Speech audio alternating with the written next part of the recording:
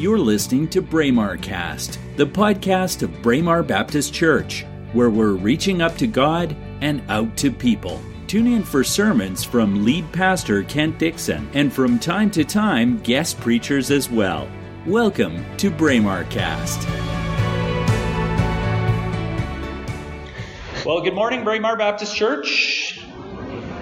For anyone who may not know me, my name is Kent Dixon. We've got friends visiting here that we worked with last summer at camp, so hi to friends. Everyone's saying, who are the new young people? Oh, they're friends of ours, part of our posse. So it's my pleasure, my privilege, it's a blessing for me to be the lead pastor here. And it's church picnic day, which is awesome. It's a beautiful day. After we got poured on all week, I looked at the forecast last night and I thought, it's a window. Here's the window. So I want to give you a pastoral information moment, first of all. I will be in the office on Tuesday this week, but then starting vacation this coming Wednesday. The Dixon family road trip. So put 4 adults in a Yaris and drive out to Vancouver Island. Yes, you can pray for us. Pastor Lawam will be preaching the next sermon in our series on the Apostles' Creed next Sunday, June 30th. And then to answer the question that a few people have had for me, Dr. Jerry Shepard, who's the associate professor of Old Testament at Taylor Seminary, is a good friend of mine. And he's a wise and kind man. And he will be preaching at Braemar on the 7th and the 14th in a 2-parter that I've asked him for. He has some amazing content that he does on covenants. And so he'll be talking on the 7th and the 14th about the covenants through the Old Testament, covenants in the New Testament, and of course the covenant in Jesus Christ. So we will be back on July 16th. We appreciate, as I said, your prayers for safe travels, some moments. We're going to be connecting with family as we head out to the coast. It's probably been about, I'm not even kidding, 5 years since we had a proper vacation. So I'm actually only 27 years old. It's just the lack of a vacation that makes me look as old as I do. But it's been a long time, and so we're pretty excited. So let's begin this morning by reciting the Apostles' Creed together, and think of these words again as your personal declaration to God. I believe in God the Father Almighty, creator of heaven and earth. I believe in Jesus Christ, God's only Son, our Lord, who was conceived by the Holy Spirit, born of the Virgin Mary, suffered under Pontius Pilate, was crucified, died, and was buried. He descended to the dead. On the 3rd day, he rose again. There we go. Sorry about that. He is seated at the right hand of the Father, and he will come to judge the living and the dead.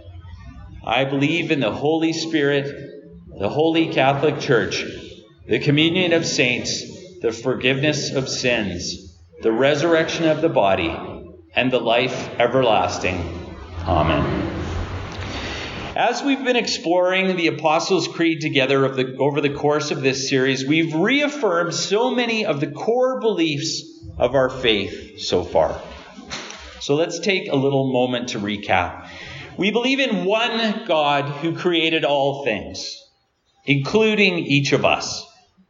We believe in a Trinitarian God who includes 3 unique persons: the Father, the Son, and the Holy Spirit.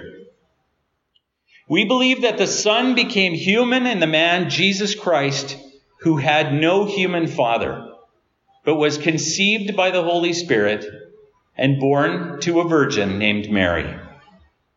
We believe that the Roman prefect Pontius Pilate sentenced the man Jesus to die by crucifixion, and that after he died, Jesus' body was laid in a tomb. We believe Jesus' spirit left his body and went to where those who died before him had gone. We believe that by passing into that place, Jesus changed the nature of eternal destiny for all of humanity. and restored the opportunity for a healthy relationship between humanity and God. So this morning we're continuing in our series on the Apostles' Creed with the phrase, "On the third day he rose again." So as I've said before, if it sounds in the morning like we're singing songs that somehow don't fit the time of year, this would be why. So singing about Christ being risen is where we are this morning. We've talked throughout our series about the Apostles' Creed being a fairly concise summary of the core of what Christians believe. But our phrase this morning breaks it down even further than that. Christianity in a nutshell. Christ died, Christ rose. Amen? He came back to life. Christianity stands unique among all world religions. Only the central figure of Christianity claimed to be the literal Son of God. And only the central figure of Christianity, Jesus Christ, died and came back to life.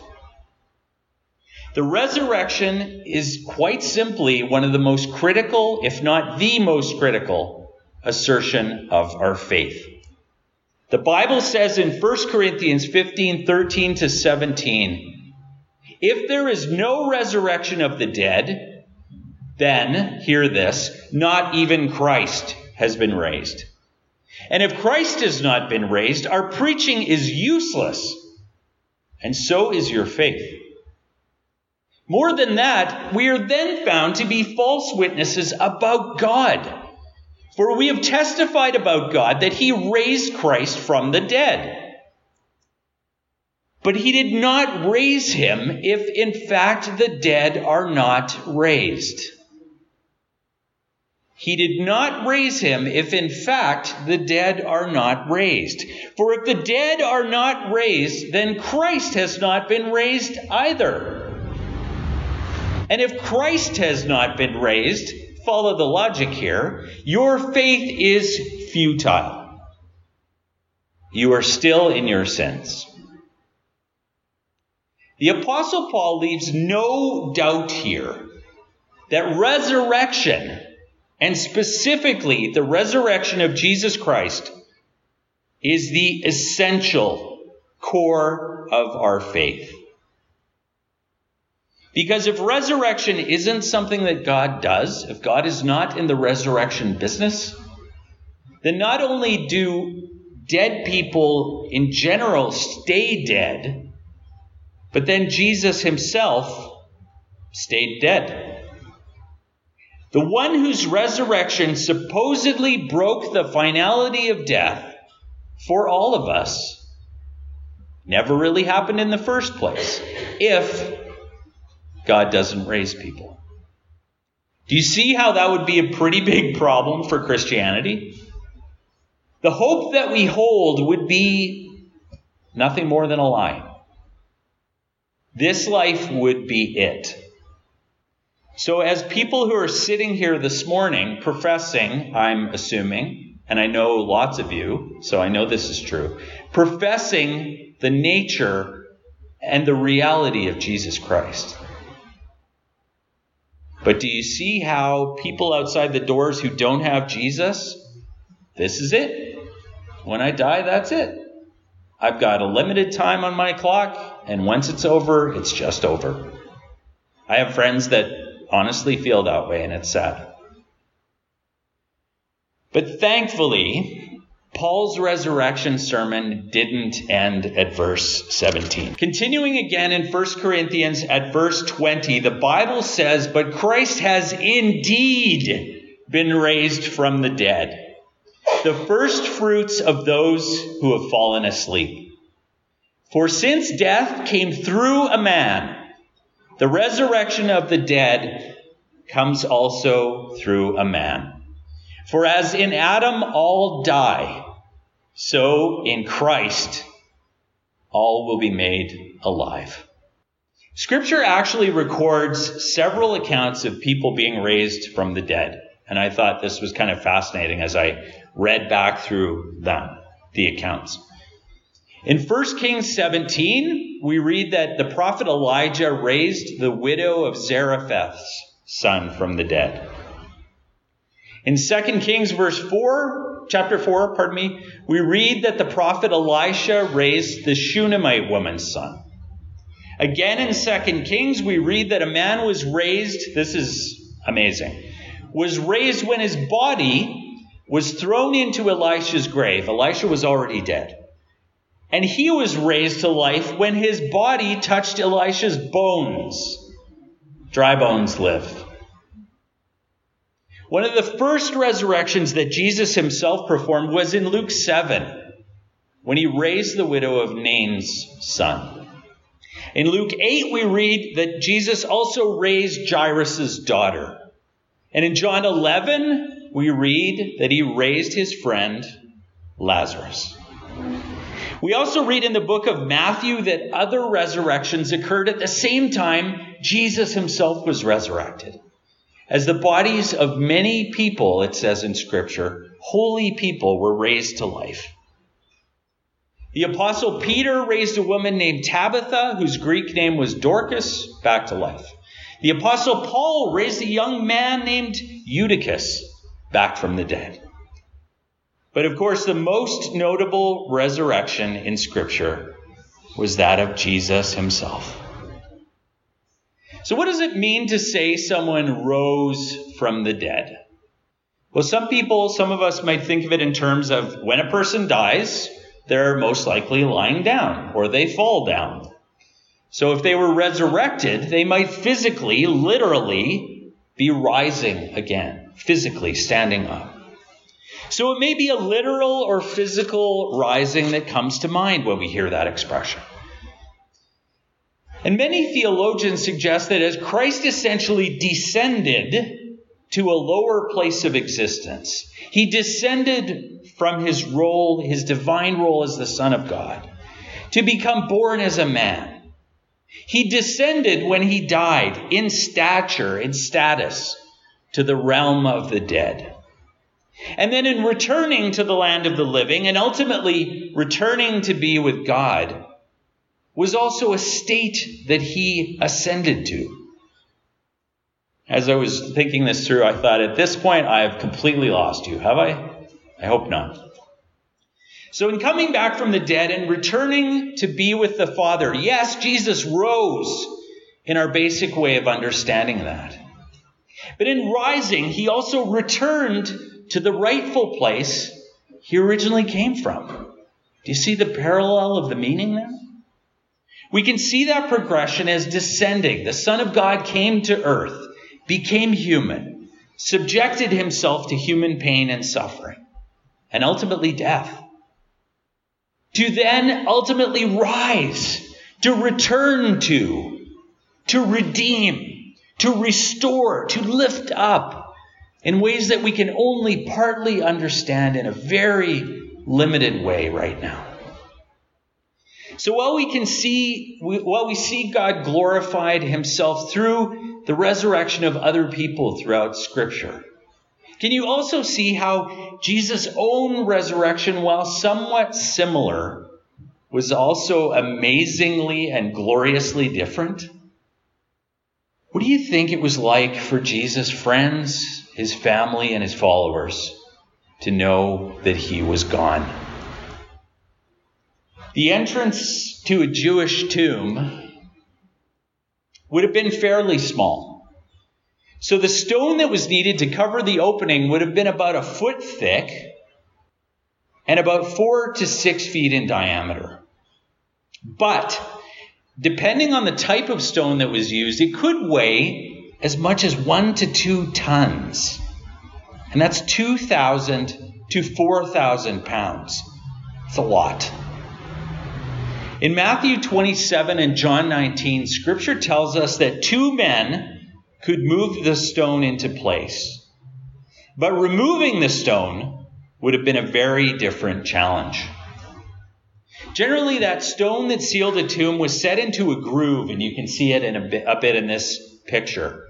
It was set into a groove in front of the entrance, and it was kept from falling over by a short stone wall. And I've seen other pictures of tombs where the wall is higher, comes up higher over the stone. And often the groove itself was not level, but slightly sloped. So that to close this tomb, the stone would be rolled in a groove down a decline and would come to rest in front of the opening. So not only had Jesus' friends and family and followers watched as he died, many of them had literally seen his body placed in that tomb and saw the stone rolled into place. Once Jesus' body had been placed in the tomb and the tomb had been sealed, it was, in so many ways, over. Their hope, their Messiah, was gone. I can say with some confidence this morning that each of us have had someone we deeply loved and cared for die. We're all likely too familiar with the deep sense of grief and loss that comes when someone important to us dies. But can you even begin to imagine what it was like for anyone who believed in Jesus and all that he had said about himself? These people had no knowledge of what was to come, my friends. Zero. They believed in what Jesus said. They believed in who he said he was. And yet they seemed to have their hopes totally dashed that day when he was buried. For so many people who knew Jesus and followed him, he was their hope. Not just for today, but for the future, for their future. Scripture is clear that 3 days passed after Jesus was buried before he came back to life. Have you ever wondered about the significance of 3 days? As Christians, we read that it was 3 days. We learn that in Sunday school. We say it on Easter. We memorize that. But have you ever wondered about the significance of that? Call me curious. I was wondering. So let me share some ideas with you. Some scholars suggest that 3 days was the acceptable amount of time for a guest to have visited in the Hebrew culture. So there may have been a connection there. A visitor, but only for a while.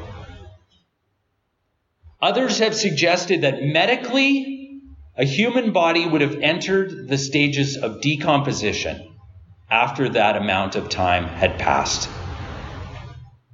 For anyone who knew, there would have been no doubt in anyone's mind that at that point, Jesus had definitely died and was gone completely in every mortal sense. And of course, we know the rest of the story. But as I read this next passage, close your eyes and try to imagine what it would have been like for someone who came to the tomb on one particular morning. On the first day of the week, very early in the morning, the women took the spices they had prepared and went to the tomb. They found the stone rolled away from the tomb. But when they entered, they did not find the body of the Lord Jesus. While they were wondering about this, suddenly 2 men in clothes that gleamed like lightning stood beside them. In their fright, the women bowed down their faces to the ground, but the men said to them, "Why do you look for the living among the dead? He is not here. He has risen. Remember how he told you while he was still with you in Galilee, the Son of Man must be delivered over to the hands of sinners, be crucified, and on the 3rd day be raised again." Against all odds, my friends, against any possible chance, the impossible happened. Jesus' body was gone. And we also know that Scripture tells us Jesus appeared alive and in a physical, tangible form to many people that same day. He ate fish. They touched his wounds. And to me, it's significant that Jesus appeared physically to many people. It may be obvious that I say that. But we know that the Hebrew tradition was a largely spoken one.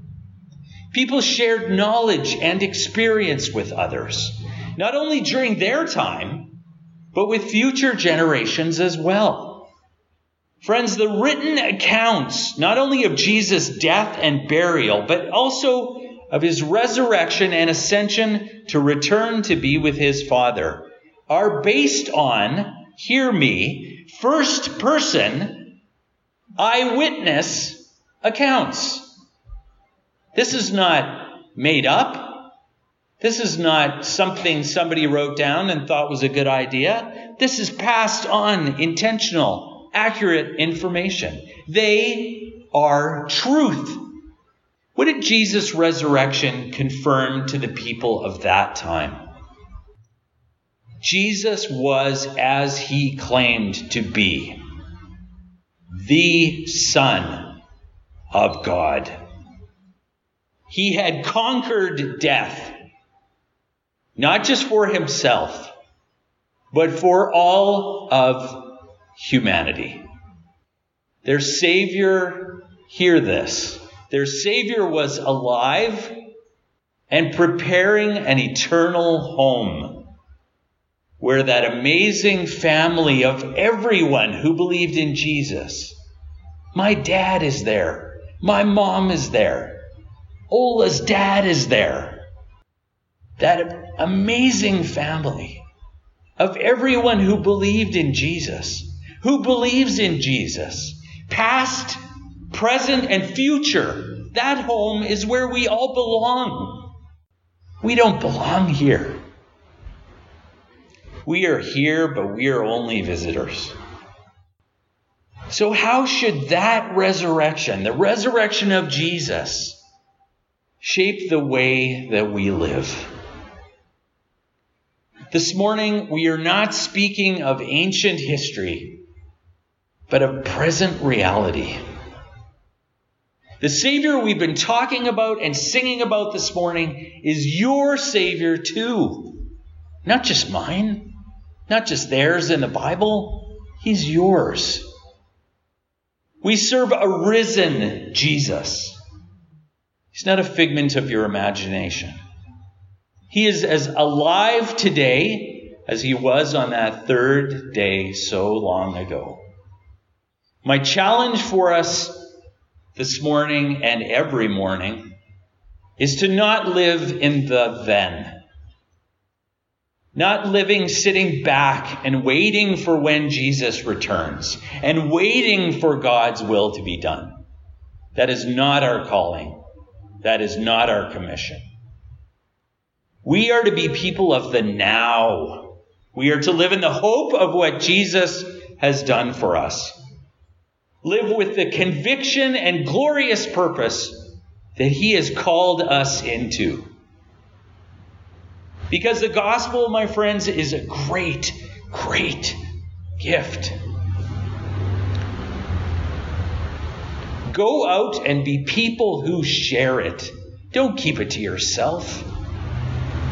Be people who bask in the joy of it, as we bask in the sunshine, God willing, of our picnic this afternoon. Bask in that glory and hope of Jesus Christ, and take comfort in the eternal hope that it brings to us, to our world, to all of creation. Let's pray. Father God, thank you for your Son. Thank you for the sacrifice that he made, but more than that, Father, thank you that he rose again. Not back then, but to live today. And Father, Jesus is just as alive today as he was on the first day when he was born in Bethlehem. Father, he is living and breathing, and he is our Lord and Savior. And so, Father, help us to engage with Jesus, to connect with Jesus, to talk to him, because he loves us and you love us.